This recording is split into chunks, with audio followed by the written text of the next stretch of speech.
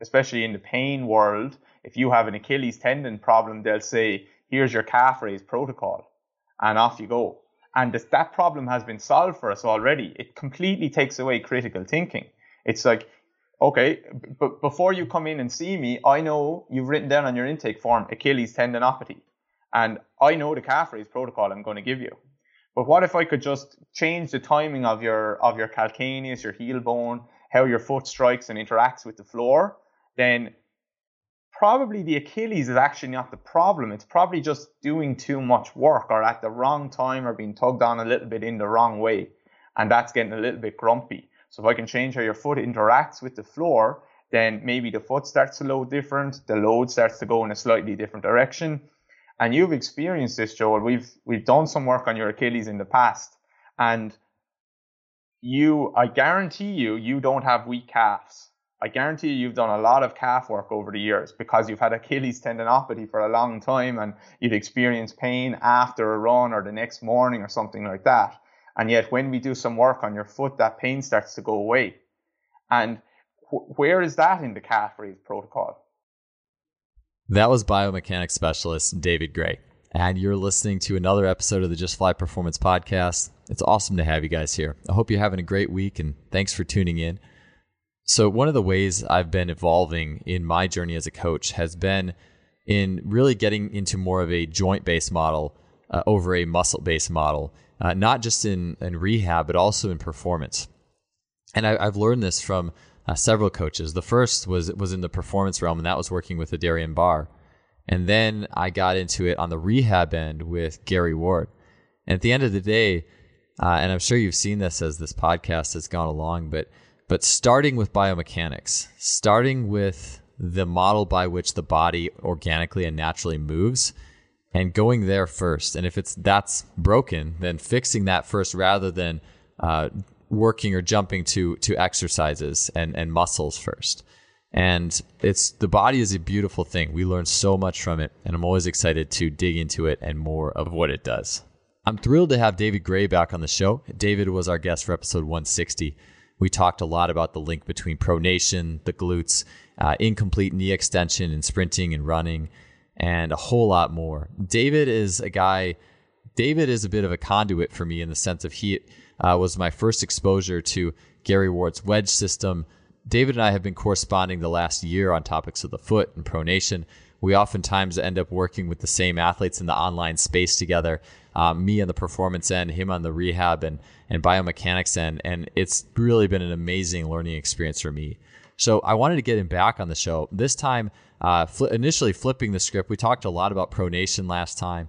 And I wanted to start off the show actually addressing supination, just because I think pronation and can you pronate is the big thing. But we don't just focus on one thing. Like the human body is not just about one thing or one side of the equation. And if you listen to my podcast with Rocky Snyder recently, I had an experience where reintroducing the sensation of supination in my foot had me feeling a little bit more like my springy high school self, the way that my feet were popping off the ground. And anyways, I just wanted to get into that element of the foot. And we also get into a lot of ideas on barefoot.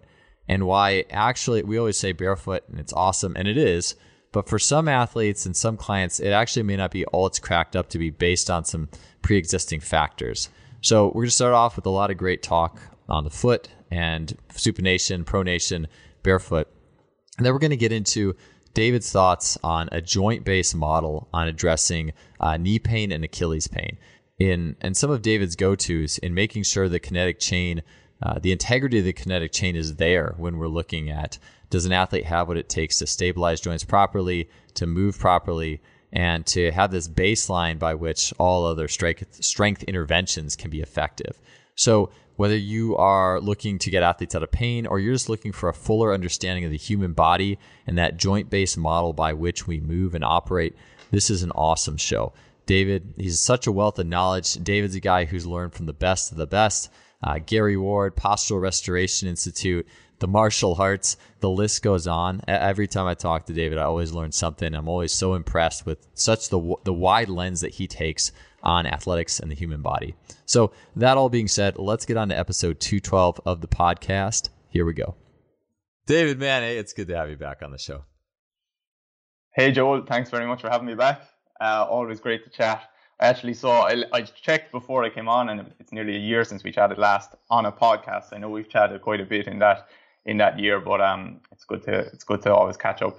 Oh, for sure. Yeah, a lot's happened since our last. I guess. Well, there's a lot of chatting and cool exercises and things we've shared in the virtual space with that in the time that we've talked. So it'll be great to get to a lot of that today. And I know last time the topic was pronation, and then this is some of the stuff we covered since our last show. But supination, right? Like, I mean, it's like you have to be able to pronate, but I think I'd like to cover the opposite end of that spectrum if we're always looking at the interrelationship. So, could we start off a little bit by what is we need to pronate to be functional and be able to work well athletically, but what is the importance? Maybe first describe it too, but what's the description, the importance of being able to supinate the foot in human movement? Yeah. I guess, we did talk about pronation quite a lot the last time, and it's quite detailed. The foot is quite detailed, but if you want to call pronation just kind of the flattening of the arches of the foot, then supination would be the opposite. It's kind of the lifting of the arches of the foot, and the foot starts to lock and become a more rigid lever. And people will typically say that pronation is a bad thing and supination is a good thing. And in reality, one doesn't exist without the other. There is no up without down. There is no left without right. And people who are stuck in one of these two things tend to be the people who have a problem. So we'll see that people who are, and it's not necessarily about how your foot looks, Joel, or any part of your body, how it looks. It's how it moves. And we had this conversation a little bit recently as well. It's very much about how your foot moves. So if you look like you have a more pronated foot, I would be much happier with you having a more pronated or a flat foot that can actually experience some supination and some pronation than someone who looks like they have a really nice neutral looking foot but actually can't experience either. And so it's not that pronation is good and supination is bad or vice versa. It's just that we need both. It's like saying the people who say that pronation is bad, it's like them saying you shouldn't bend your spine to the left because your spine should go left and right, and your foot should go left and right and up and down and in and out and all these different ways. And that's how we move. And if you're going to walk through the woods, if you think of where we came from in the forest or something like that, and your foot is landing on a different twig and a different rock on every single footstep, 10,000 footsteps a day, probably double that for our ancestors, then your foot better have a little bit of variability and better be able to react to the surface that you're moving on. And that kind of reaction to the surface is a pronation, and that kind of push off is more of a supination. But that, and Gary Ward will speak about this, who's obviously a genius in the world of the foot, is that it's a full body movement, the pronation and the supination. And we should hopefully heel strike. If we just speak about walking, we should hopefully heel strike in a more supinated position. And that will drive kind of movement into the pelvis and the knee, and they'll make a certain shape. And then we'll roll into a little bit of a more pronated position. And we have to be careful when we talk about pronation, because a lot of people will say that pronation is a collapse of the arch, and they'll think of overpronation. And those are the people who don't understand movement. A collapse and a pronation are two different things. They're not the same thing, okay? We could just think of the foot kind of yielding to the earth rather than collapse. And then as we go to push off again, then the foot is going to resupinate, meaning the whole body is going to resupinate. It becomes a little bit more rigid and locked up and allows us a more stable surface to move off of. Now, when we run, there obviously isn't going to, or hopefully isn't going to be a heel strike when we're sprinting, but there still is going to be striking in a slightly more supinated position, moving into a more pronated position, and then pushing off in a more supinated position. But I guess supinated and pronated, the words aren't amazing. We probably should be able to replace them with pronating and supinating, because movement is obviously continuous. So it's ing rather than ud. And that's the same for my pelvis, my my spine is flexing to the right and flexing to the left. And any time that we say that we shouldn't be, you're putting limitations on movement, you shouldn't pronate, then you're automatically saying you shouldn't supinate, because you're taking away the movement from one to the other. So it's not that one is good, one is bad. I guess it's just we have to experience movement in all these joints. And if there's 33 joints in the foot and you're saying you shouldn't pronate or you shouldn't supinate, then you're saying that you shouldn't move a lot of joints. And if we were designed in a certain way to not move our feet and just keep them in one rigid state, then that would be, we wouldn't have 33 joints in the foot. We would probably have one joint. Yeah, no, that was something that we were talking about a little bit beforehand, and I know we'll get to, is being able to, rather than just thinking in things of force, you have to use your joints correctly, because if you aren't doing that, you're setting such a limiter on yourself. You said a couple things that I thought was interesting, and I've seen I've seen twins who jump differently, where one athlete has selected more of a type of footwear that's more sensation oriented, and the other athlete selected footwear based off of just how it felt, or how it looked. And the athlete who selected the footwear based off how it looked was jumping in a more supinated position, almost like more on the outside edges of the feet. And it just got me thinking. You were saying that when the foot is when you're stepping on those twigs and you're experiencing all these sensations on the bottom of the foot, this would set you up for that helps the pronation better, like the sensation in pronation or pronating. Sorry, I should say pronating, that cycle. But is sensing things more of a pronating thing? Like, do you know what I'm saying? Does that make sense? Yeah, it does make sense. I'm not sure that sensing is more of a pronation thing or pronating thing.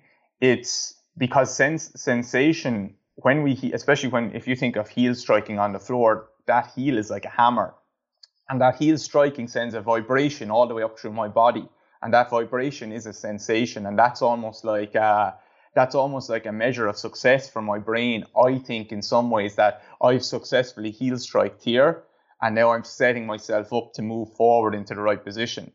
And if we heel strike in maybe more the inside of my heel, then since that vibration is going to be quite different, and I'm striking in a little bit more of a pronated position.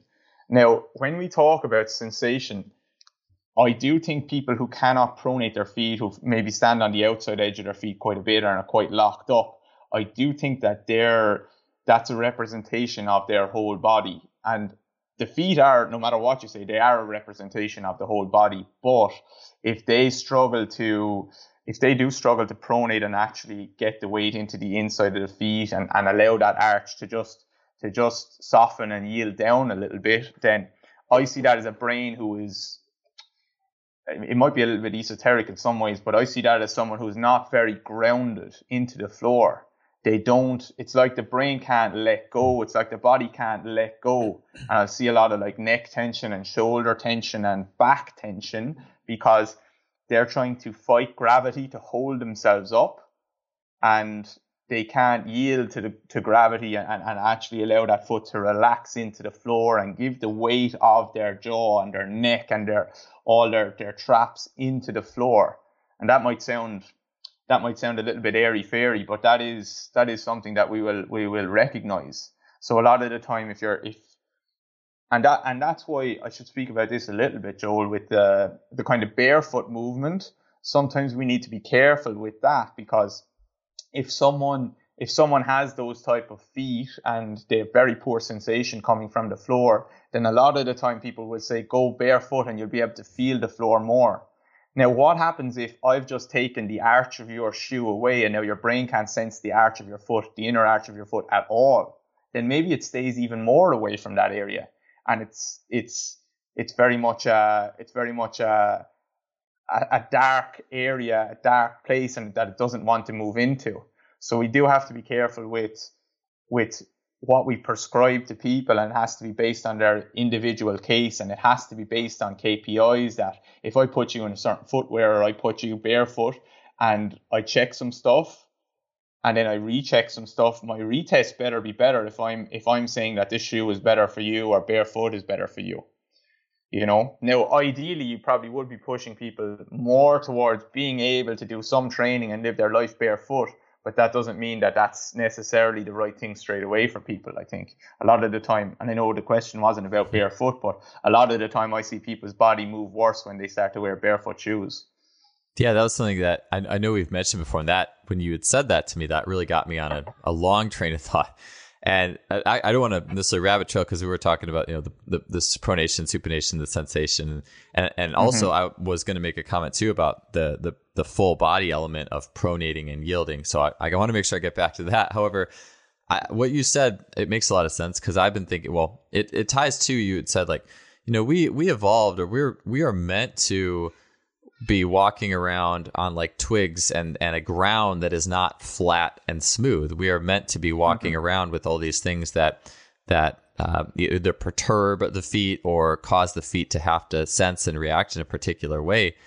And so we talk about barefoot, but barefoot on a wood floor is not a very sensory rich environment. Even though you're barefoot, it's like, well, there's not really a lot necessarily going on here. And even, like a field turf, well, there's more now. Like there's a little more going on, but it's still kind of flat and predictable. You know what I'm saying? Like, and so I think about what you said with the arches and the arch of a shoe. And it is so easy just to be so polarized to like just totally demonize shoes. But like you said, like some people, and again, I don't think it should be the goal to be able to use minimal shoes or barefoot shoes or go barefoot and be able to sense and be okay. But that doesn't mean that people are just going to be able to do that. Like there's a lot more that has to be processed through the foot. And yeah, I was glad that you had mentioned that. Definitely. And in with Posture Restoration Institute, they speak a lot about that from a sensory aspect.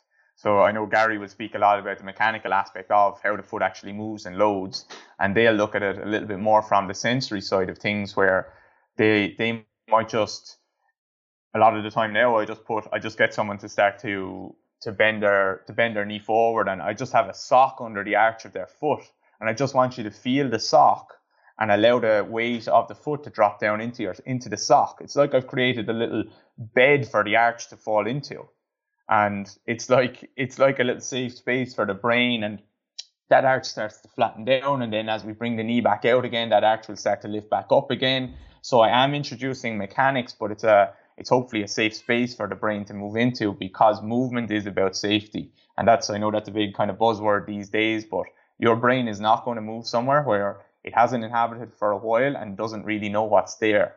So the safest place, if we can start to introduce movement into the feet, then the safest place for the brain usually to inhabit is a more neutral foot.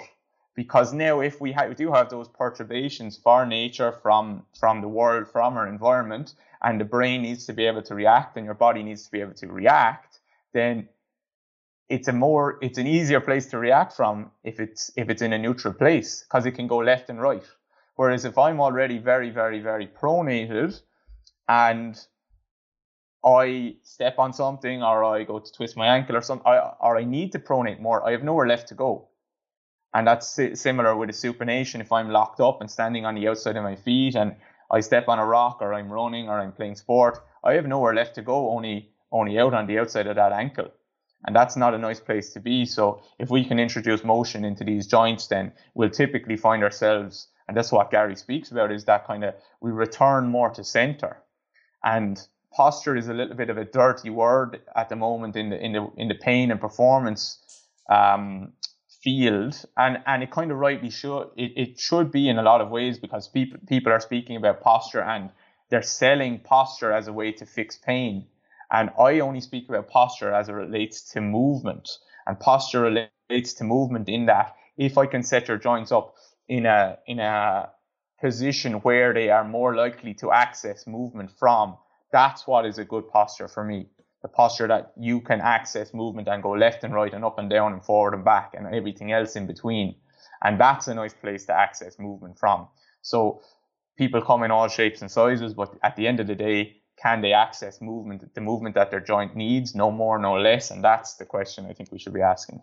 Yeah, and that idea too, it really puts it in the individual rather than a very contrived or manufactured version of, because even if there is some sort of perfect posture, to put someone into that is just going to make them contract a bunch of muscles in a compensation-based manner to get there. I mean, just how do you, and you can kind of like pull some strings and say, stretch this, but then it's not about, like you said, then it doesn't become about center anymore. And the podcast that I recently released with Edward Yu, a Feldenkrais practitioner, talked a lot about that. Like, even if there is this like perfect technique out there, it's all about, well, how do you, you as an individual, how do you get there without compensating and using your machinery as an individual to create this response? And so I like that. I like that concept a lot more than I think we tend to idealize things.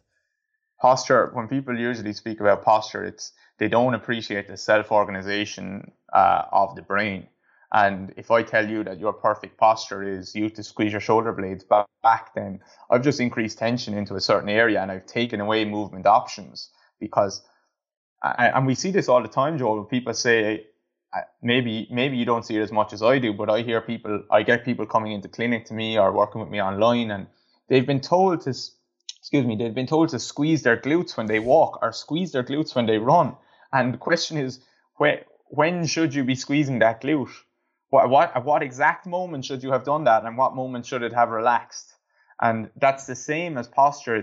You should be sitting up straight, or you should be standing straight, or walking in this way. Well, how straight should I be standing, and how do I know when it's too much? And the answer is just relax. And if you do your exercise as well, or whatever movements that we focus on to improve what we need to focus on, then the brain will take that information and just integrate it into your movement without you ever having to focus on anything. So if you're telling people to focus on posture and holding their feet or their knees or their hips in a certain way, then it means you haven't done your exercises well enough, because the brain actually hasn't taken that. And that, I think we could expand that conversation out into sprinting mechanics, and we see people talking about high knees and doing this and this and this with your chest and your pelvis and backside versus front side, and cues are good. But at the end of the day, if you've done your practice well enough and you've practiced on the certain things that you need to improve, then when you go and sprint, if your brain appreciates that that's the most efficient and effective way to move, then it will adopt those movements anyway. And if it doesn't, then you're fighting against yourself. Yeah, I think that over the last, I would say, I've always kind of had this in my head, and it's just become more clear over the years. And you said this, basically the way I almost see it is, with muscle activation, it's a frame of letting it happen versus making it happen. And I think the typical way that a lot of the industry of training athletes has gone is, well, if it's not happening, we'll just make it happen. Just shorten the muscle and make it. So you aren't feeling your glutes. Well, let's just do some shortening exercises or consciously shorten it. And I mean, maybe there's a little bit more mind-muscle connection that can happen there. I'm always trying to look at all the positives. I don't think it's like not going to do anything, but ultimately it's more about letting, set the joints up so that you can now just let the glute do its work and feel it, because you're creating a more natural environment where the joints are set up to properly lengthen the muscle and everything that goes with that. So that's been a big wholesale thing for me, where I've started to shift, and obviously Gary's work has been a really big part of that. And so, yeah, it's been a huge shift. And I'll take that too to what you were saying before about, because I know this little topic here was about supination, but I do agree. I think, I know me and you both have the interest of psychology and performance, and in reading Alexander Lowen's stuff and the book Bent Out of Shape, it's like there is particular postures that do tend to fit with particular mindsets. And I do think it's supination. You can look at, if you go out there, I don't want to get in the weeds, but if you look at kind of supination and pronation is more yielding, supination is more resisting. You could bring yin and yang in there or whatever, but a more rigid mindset is more of a supinated body. And a more yielding, mindset is more of a more pronated, or you could say pronating. But I think that if you just watch people running around the track or in the gym, and you have people who are really supinated, and they're probably going to be a little more mentally rigid versus people who are really pronated, like are going to be a little more yielding. You could call them a pushover or stuff like that. I mean, I'm getting the weeds here, but I would agree with you. But I'll take this into just like the will, and I've just had a post on this, and the idea of, and again, I believe in intention, but if you're trying to force everything and use your willpower to force every little movement, I do think you end up with a more supinated kind of type setup. More of a outside, I guess you could just call it outside edge, or externally rotated, and very, very much how we coach squats and bilateral squats in many ways. And so I like that you mentioned that, because I think that bringing the mind into that cycle is an important consideration.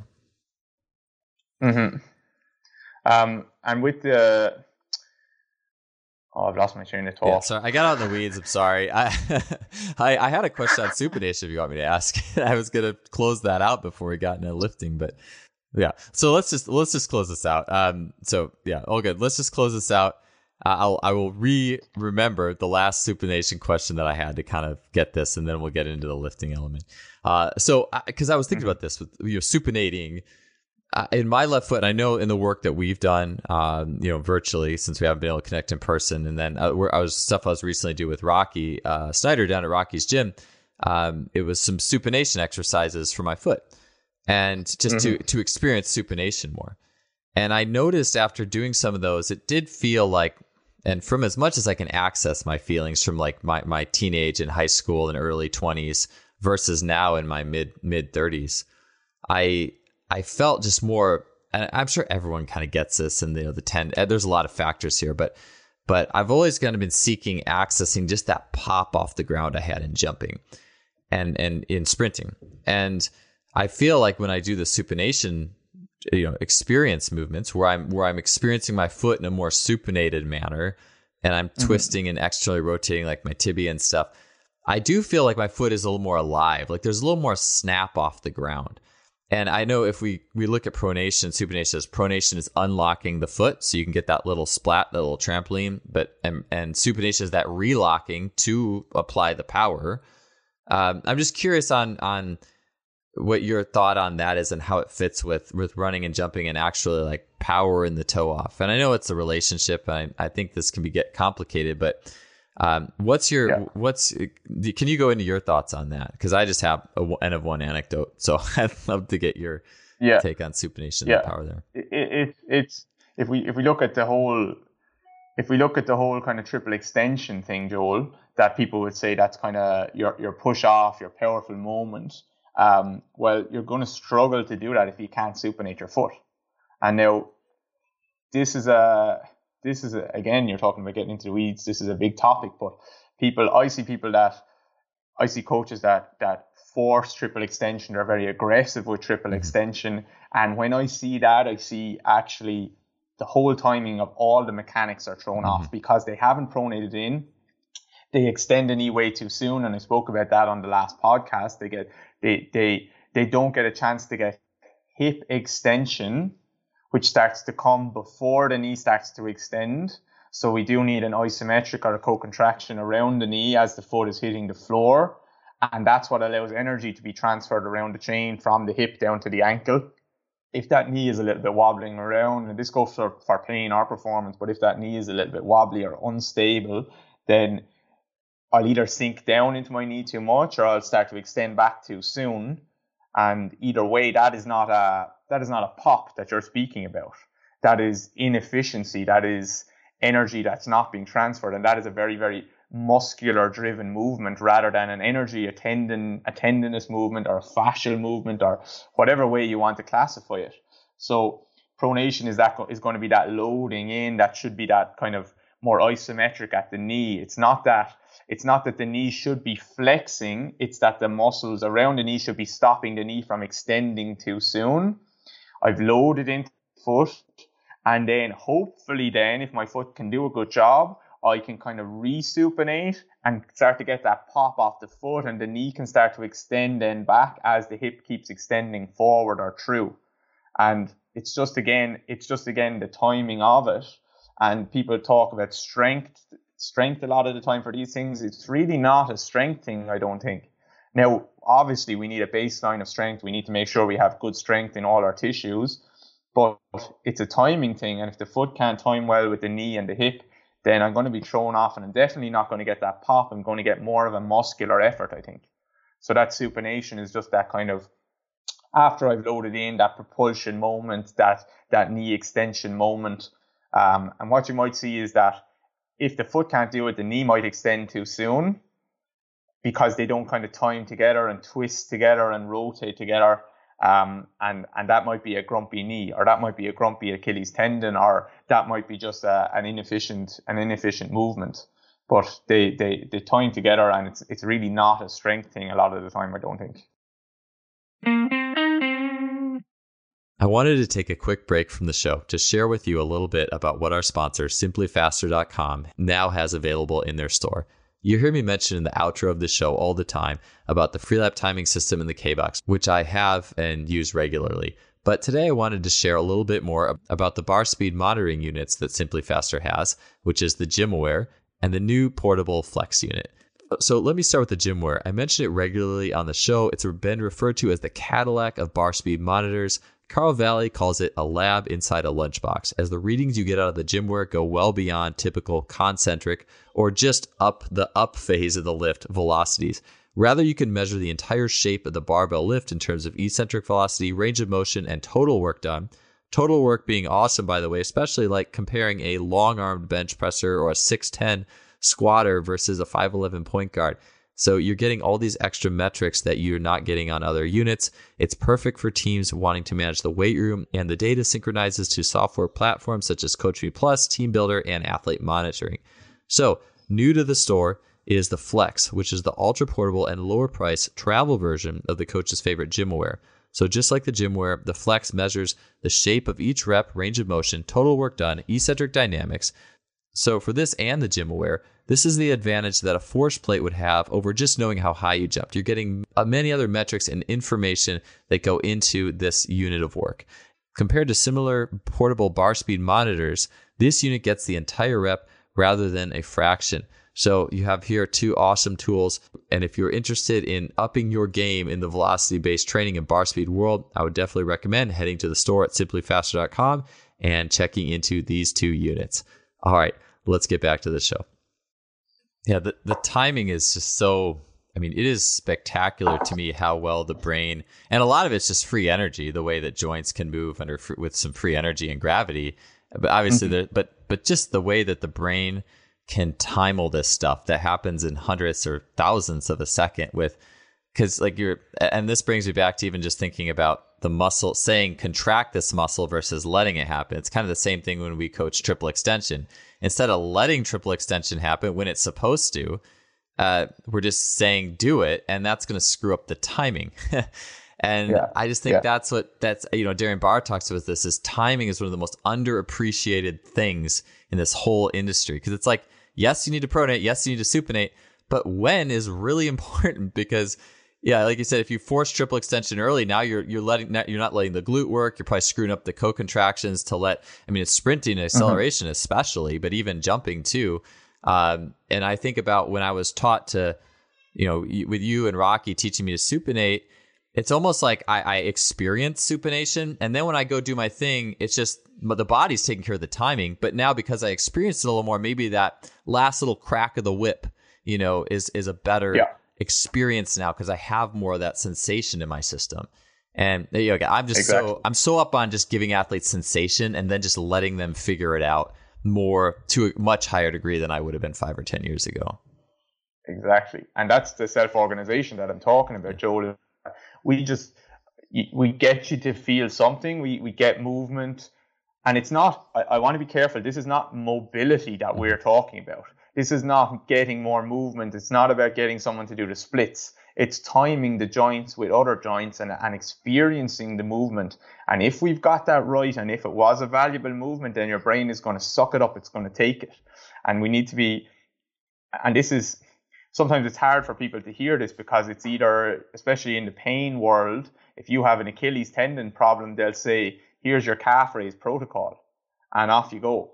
and that problem has been solved for us already, it completely takes away critical thinking. It's like, okay, but before you come in and see me, I know you've written down on your intake form Achilles tendinopathy, and I know the calf raise protocol I'm going to give you. But what if I could just change the timing of your calcaneus, your heel bone, how your foot strikes and interacts with the floor? Then probably the Achilles is actually not the problem. It's probably just doing too much work or at the wrong time or being tugged on a little bit in the wrong way. And that's getting a little bit grumpy. So if I can change how your foot interacts with the floor, then maybe the foot starts to load different. The load starts to go in a slightly different direction. And you've experienced this, Joel. We've done some work on your Achilles in the past. And I guarantee you don't have weak calves. I guarantee you've done a lot of calf work over the years because you've had Achilles tendinopathy for a long time and you've experienced pain after a run or the next morning or something like that. And yet when we do some work on your foot, that pain starts to go away. And where is that in the calf raise protocol? And I see this all the time. It's maybe that protocol works for a lady who has never done any strength training in her life. And she just trains her calves and she feels a little bit better. And she's done 2 heavy calf raise sets a week and 2 light calf raise sets a week. And that starts to feel better. And of course it will. But for an athlete, and I'm lucky enough to work with a lot of pretty high level athletes, and they usually come to me because they've tried all that stuff. And then if we can just get joints and bones and things to experience movement in a slightly different way and change the timing, then we don't have to change strength. It's not a weakness problem, it's a timing problem. And you've experienced that, I've experienced that. These tendinopathies, if we always presume that the tendon is the problem, then we're always going to presume that strength is the answer. But what if the tendon is not the problem? What if that's just the thing that's experiencing the symptom? 100%. I mean, that's the story of my life with my Achilles tendons and even knee pain too. I mean, my knee pain hasn't been that substantial since high school, but it still does get in it. But the Achilles was the thing that I was for years struggling with. And for so long, that's all I had was exercises and various calf raises and isometrics if it was a problem. And trying to go, and I did expand out into a lot of other like proprioceptive things that were helping way more. But it would never quite go away until I started working with you and getting my calcaneus to move, getting my joints to move. And then it was completely gone. And I just think we just seek the most reductionist. And I get it. I get Occam's razor and I get 80-20 and you should be able to explain things simply. But it's almost like our hope is too much in exercises to totally bail us out and save us. Very simple. Mm-hmm. I mean, the solution is, honestly, the stuff that we've done, just getting the calcaneus to move is not complicated. It's not, it really isn't. But I think that we know exercises, like our anchor is exercise and movements. And we want to look completely to those in context of muscles. Because, getting your calcaneus to move and your foot to move in opposition is an exercise too. But I think we really try to frame of reference things we're most familiar with, which is just more big muscle group stuff, just calf raises, versions of calf raises. This is going to bail you out. And that stuff, like you said, that stuff does make a difference. Like I had someone who recently messaged me on Instagram after I posted a video, an exercise that Rocky had me doing with the Gary Ward's wedges, and where I was really working my leg and glute and VMO and great, getting all that activated through opposition of the joints. And I believe they were commenting about that, but they were saying, like, I've done the isometrics and it's given me relief, but it always comes back. The tendonitis always comes back.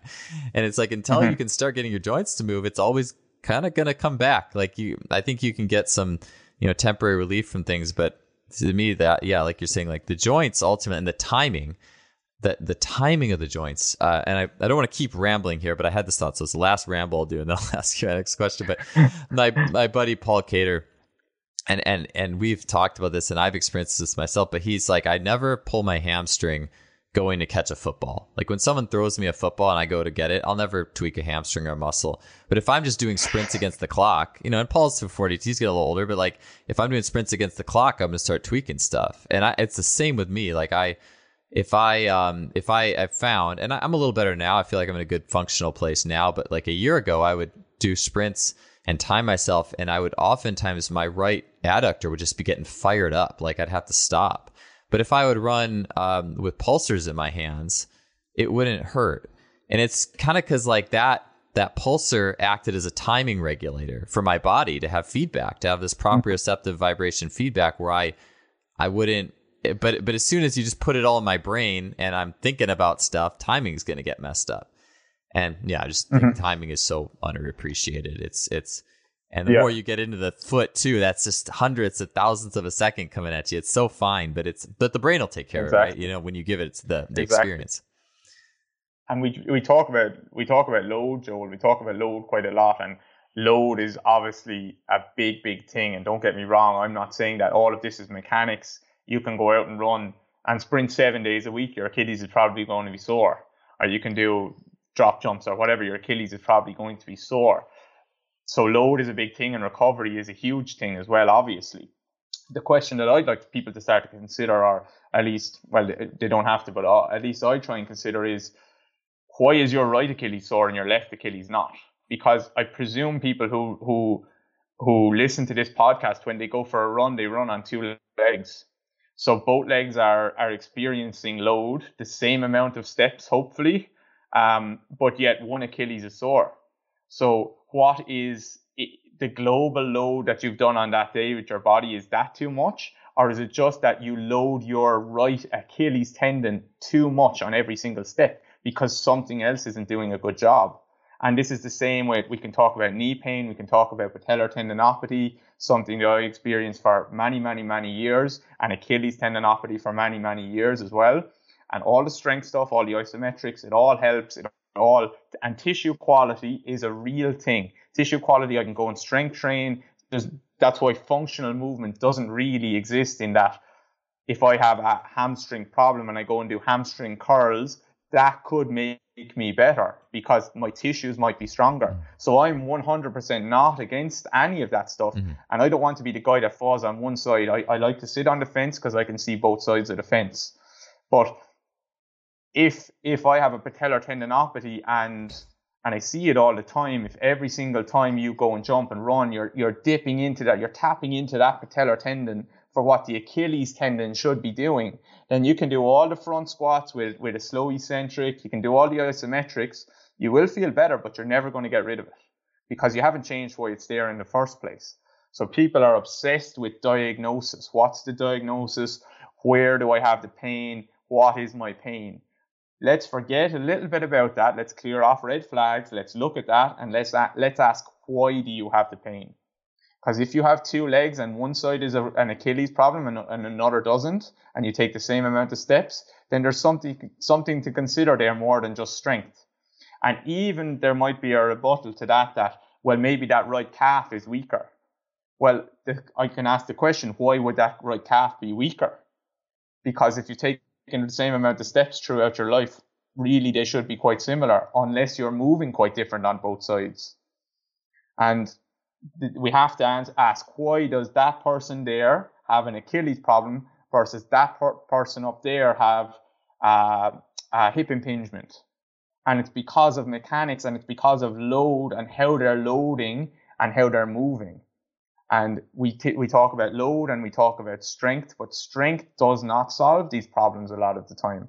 And people will always, it's so easy to say strength is the issue. It's the easiest thing in the world. If you come into me and you have a problem, then I can explain that very rationally. Your calf is not strong enough. And that gets me off the hook, and that I don't have to do any more critical thinking.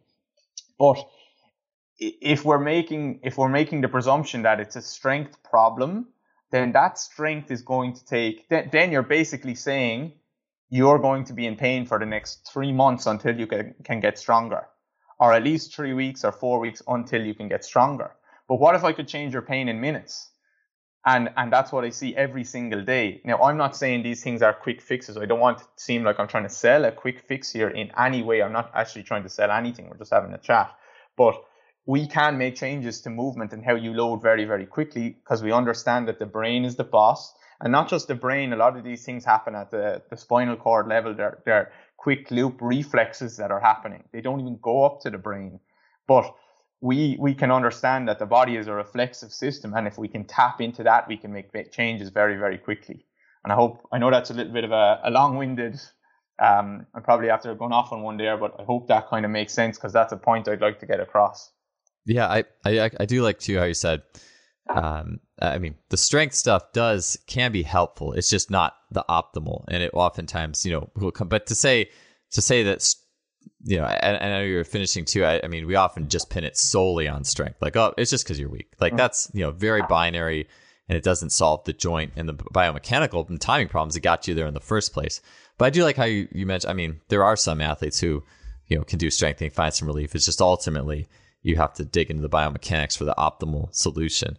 I was going to ask you, so you mentioned knee pain, because I know that's something we're going to talk about today.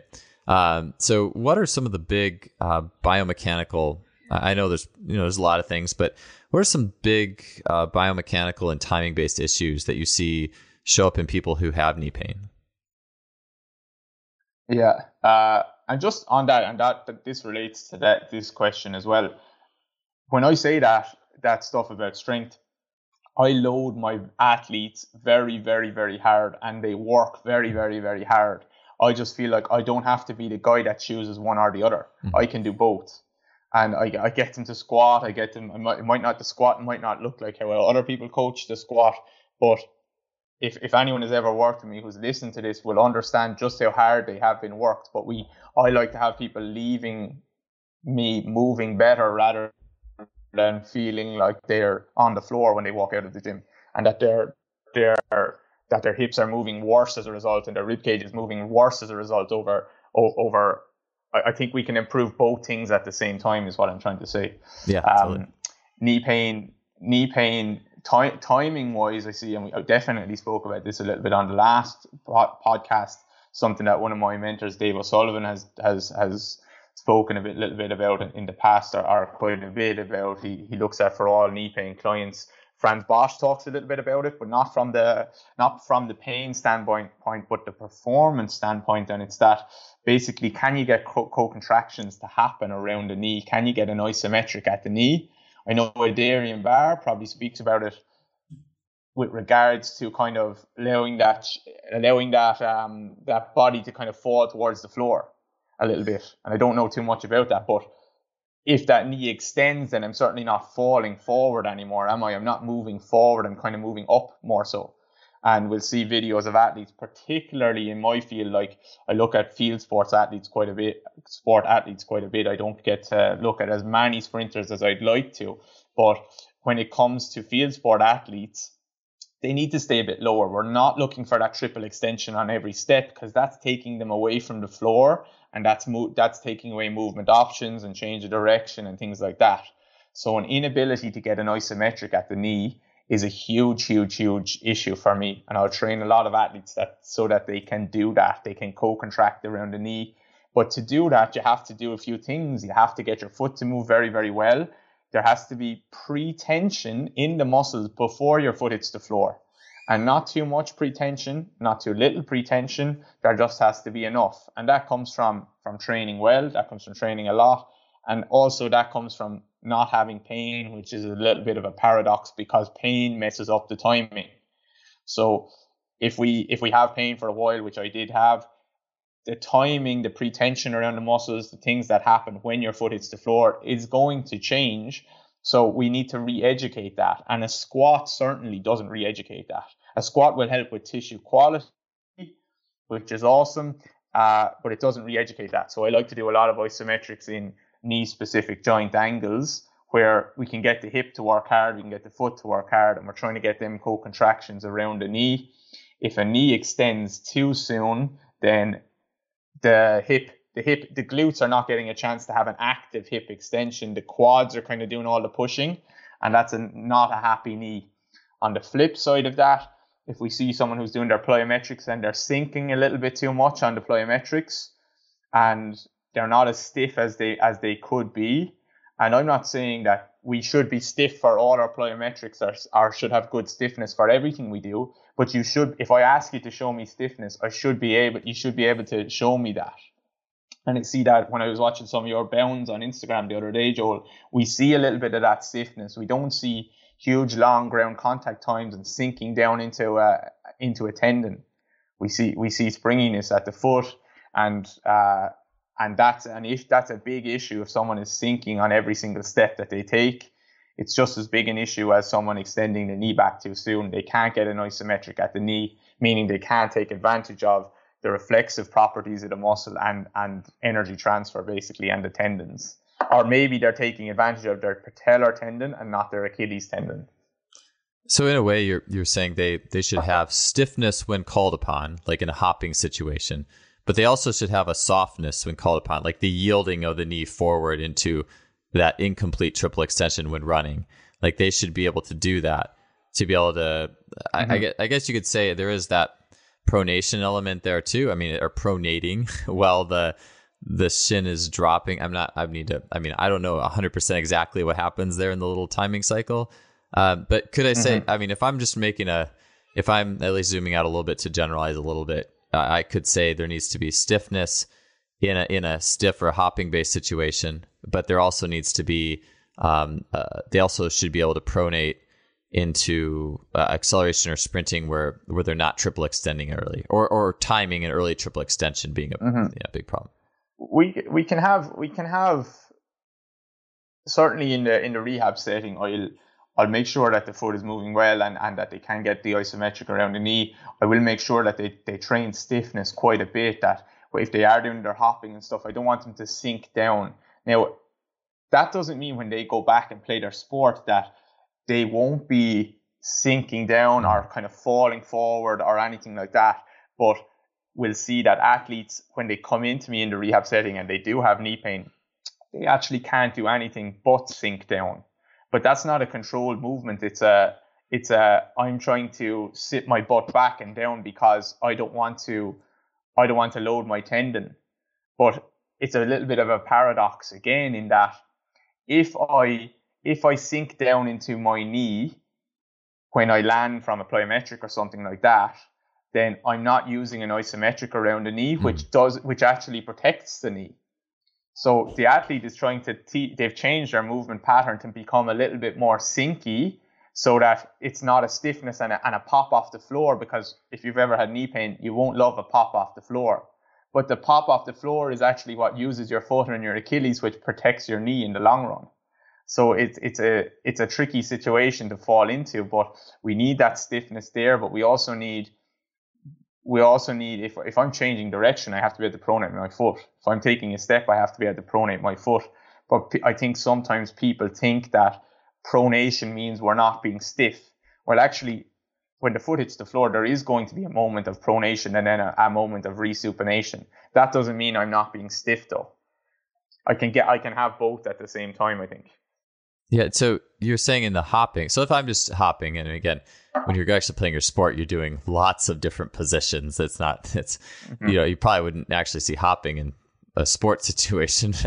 But you're saying that when someone's like doing even say a jump rope or something like that, the quads should be co-contracting, or the muscles around the knee should be co-contracting to kind of lock that, to freeze the knee, while the Achilles tendon and the calves work to provide the spring, basically.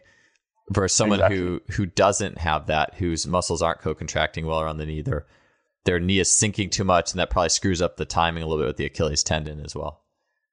Exactly, and that's that little bit of stiffness that we see the best athletes, and that's longer ground contact times as well. If they can't do that, if they're sinking, longer ground contact times, and it's very important to retrain that back in. If you're doing your plyometrics in a rehab setting with long ground contact times, then at some point that might be valuable, but that's really not what we're looking for. Yeah, that makes sense. So in terms of, you mentioned a couple things, so I just want to dig into these. Is one, I feel like this was more of a run specific idea, but people who run and triple extend too early, or could you explain some isometric training? You mentioned isometrics for people who need to kind of pair the glute with the foot better, who are triple extending early and can't manage those co-contractions around the knee when that foot is pushing under in the run, or it's where that bent knee is kind of coming through in the running situation. What are some movements or some ways to train that isometric to help people get that co-contraction, that sense that they need to have when they're in the running. Yeah, well, actually, I think you've had Alex Nantera on, so he has a lot of run-specific isometrics, which I really, really like, and they train the knee in that specific joint angle. Now, I would see them as more performance side of things, and I would hopefully push my athletes and my clients towards those at some stage. But then I have a lot more that I do in a more rehab setting, which is lower level than that, although in some ways not very lower level, because there's a couple of movements there we have that I would see as performance and rehab. It's kind of the same thing, to be honest. Movement is better movement. So I think I've shown you one before, Joel, where I have someone lying on their back with their foot on top of a foam roller, with the knee extended out into like a joint specific knee angle, and they push down the forefoot down into the foam roller and lift their hips up off the floor a couple of inches, and they're driving their heel up into the sky. And if you basically look at someone from the side and then flip them standing up, they're in that running specific posture. And people will hopefully, maybe you can put a picture or something into the show notes. But if people try and hold that for 45 seconds, they're going to really struggle, and we'll see an inability to get the synergist working of the calf and the hamstring working together. And if someone can't do that and they have knee pain and they can't hold a position like that, then I'm hesitant to even put them into standing, because they're showing an inability to express strength in that joint angle, and they're showing an inability to probably co-contract around the knee, and they're probably going to be loading through the knee a little bit too much then. Yeah, it reminds me a little bit of Edward, you was saying on a recent podcast about how starting on the floor is better from a sensory or rudimentary perspective than standing up as well. Like you can, and I'm sure gravity too, just the way you're trying to train the hip. But I mean, that is a tough exercise too.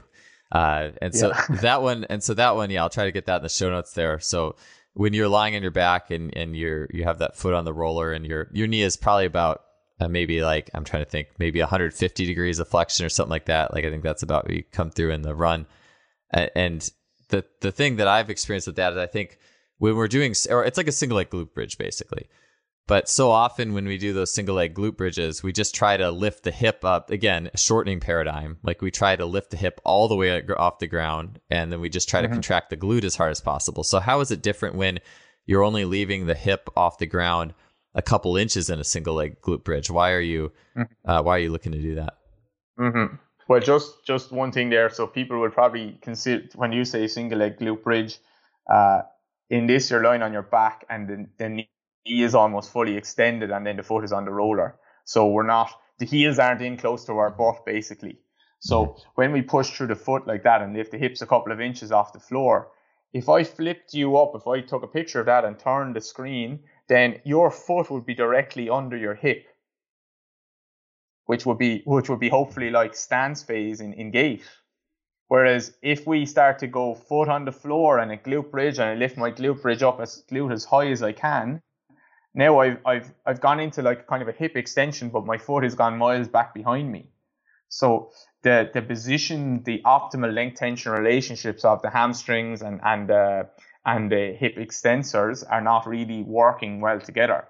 So people will be always, the weaker people will lift up higher because they'll try and use their back extensors to lift up. But when you take that foot an inch off the floor, and they'll do that a lot in the PRI stuff, they'll just do a tiny little posterior tilt and lift the hip off the floor an inch, and your hamstrings will be screaming at you because you're taking the back extensors out of it and you're forcing the leg to do the work.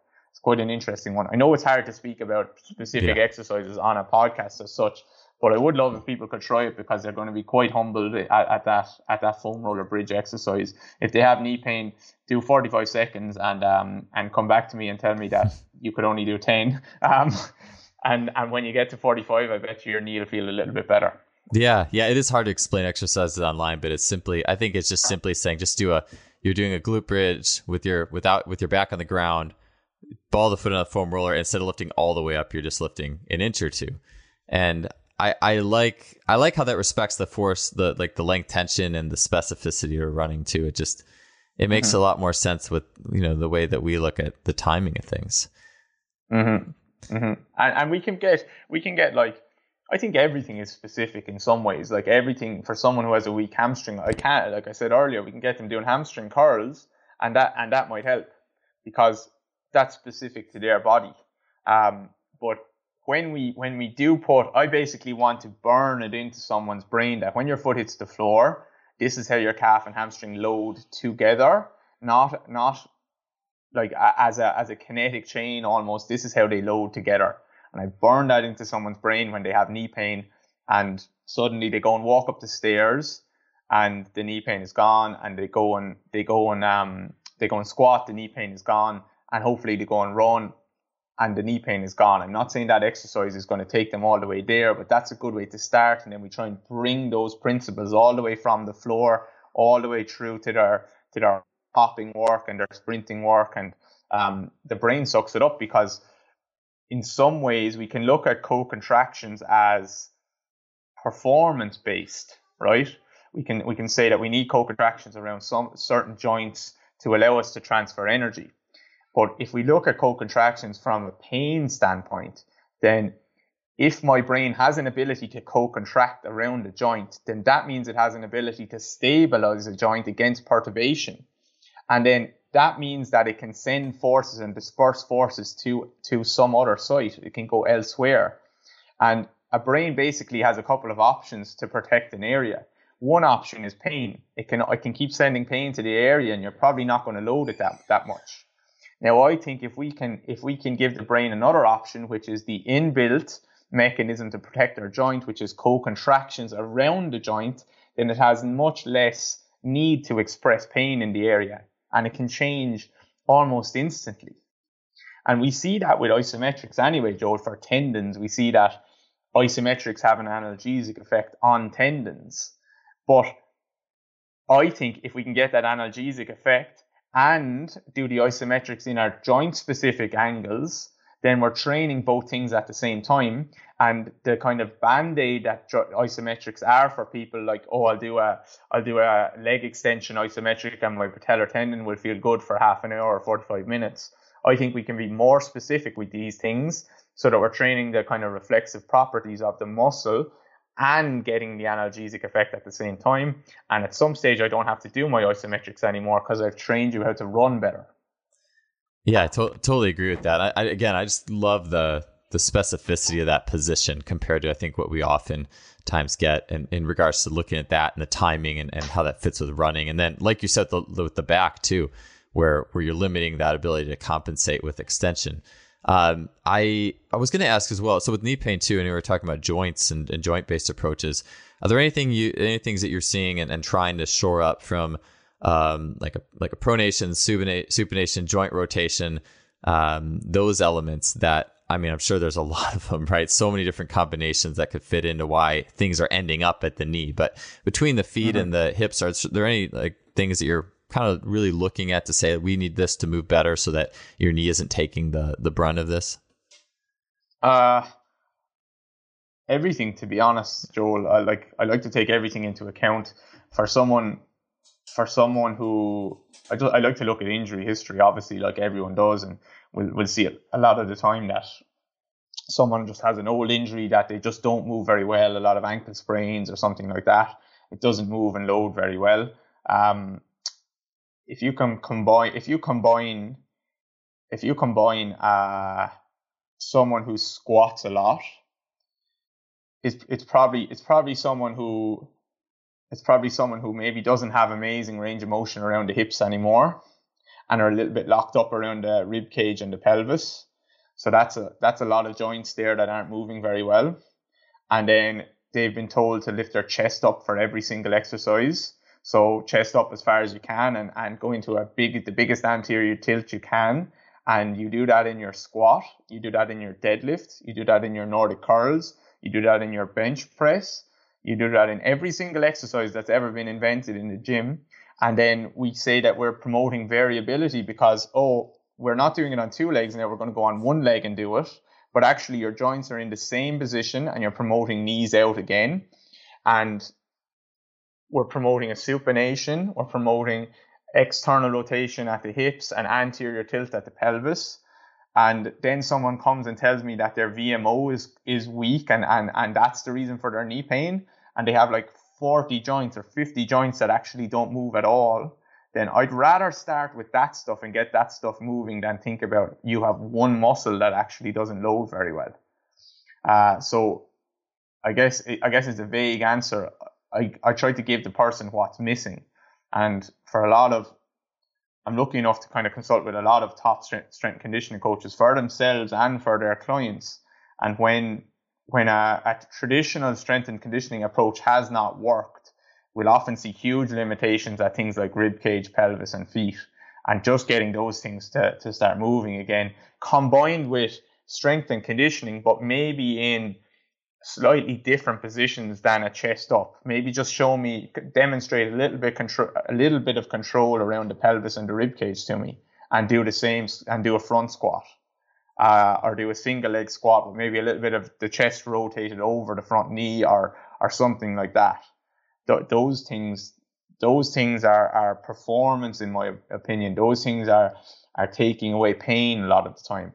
Those things are promoting longevity. I don't have to chase strength and lose movement at the same time. I can increase both at the same time. I just have to be smart about how I do it. So the knee is just being torqued up from the feet. The feet are telling you one thing, the hip is telling you another thing, and people can't get those joints in agreement with each other. They don't have movement there, and you really shouldn't be surprised that maybe the knee loads too much.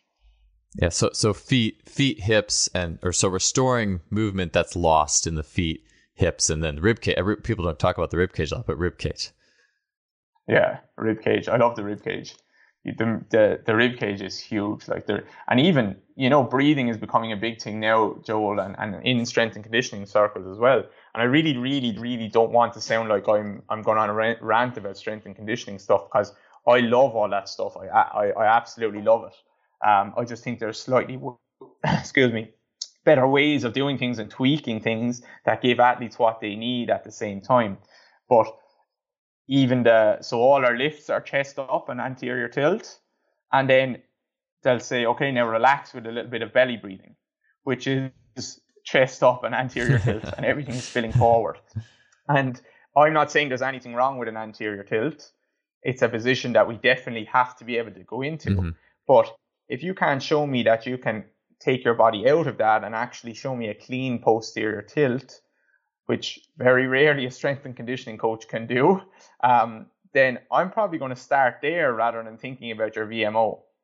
There's big joints there that need to be able to move and load and change direction, and we're powered up in the sagittal plane, and we have lost all rotation at the hips, all rotation at the rib cage. Breathing mechanics are affected.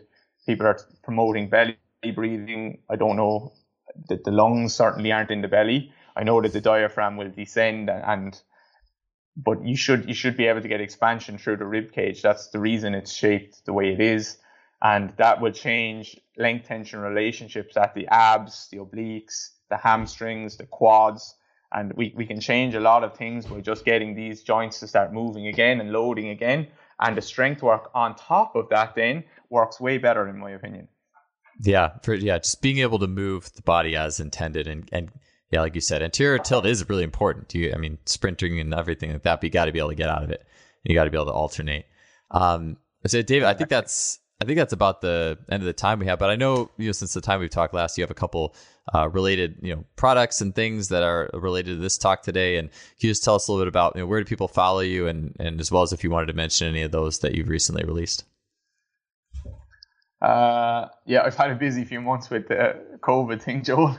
I'm lucky enough to do a lot of online work, so I'm quite blessed in that way, actually, in some ways. But excuse me, I'm choking on a bran flake that I had just before we came on. But my Instagram account is David Gray Rehab, Grey. And my website is the same, David Gray Rehab. But I have a knee pain webinar that I released during the coronavirus. So I've had over 400 strength and conditioning coaches and therapists have done it now. And basically, it's kind of a way of a set of principles of how to look at the knee. And we look at different athletes moving and observe certain things, and how to treat knee pain without ever needing to lay hands on someone, because a lot of my work is online. I'm lucky enough to work online, but obviously that takes away the importance of manual therapy, which I don't do much of anyway.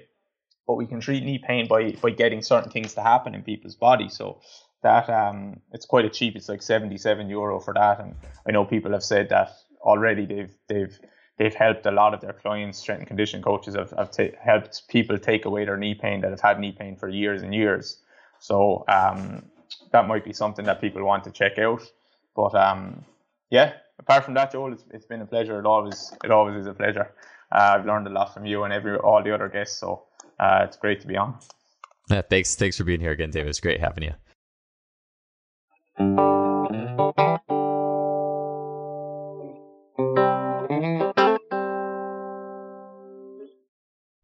Thanks for being here for another show today. Appreciate having you guys. If you enjoyed the show, you can help us out by leaving a rating or review on iTunes, Stitcher, whatever you're listening to the show on. We would totally appreciate that. It really helps us to spread the word of this show to those people who might be interested in it.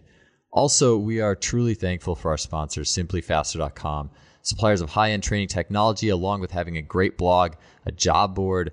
They really are doing a great job to serve the athletic community by offering things, just so many different levels of education, resources for data collection, sports science, and then training tools like the K-Box. So definitely be sure to check them out and see what they are up to with their blog and their online store. We appreciate them. We will be back next week with another great guest. Have a good one. More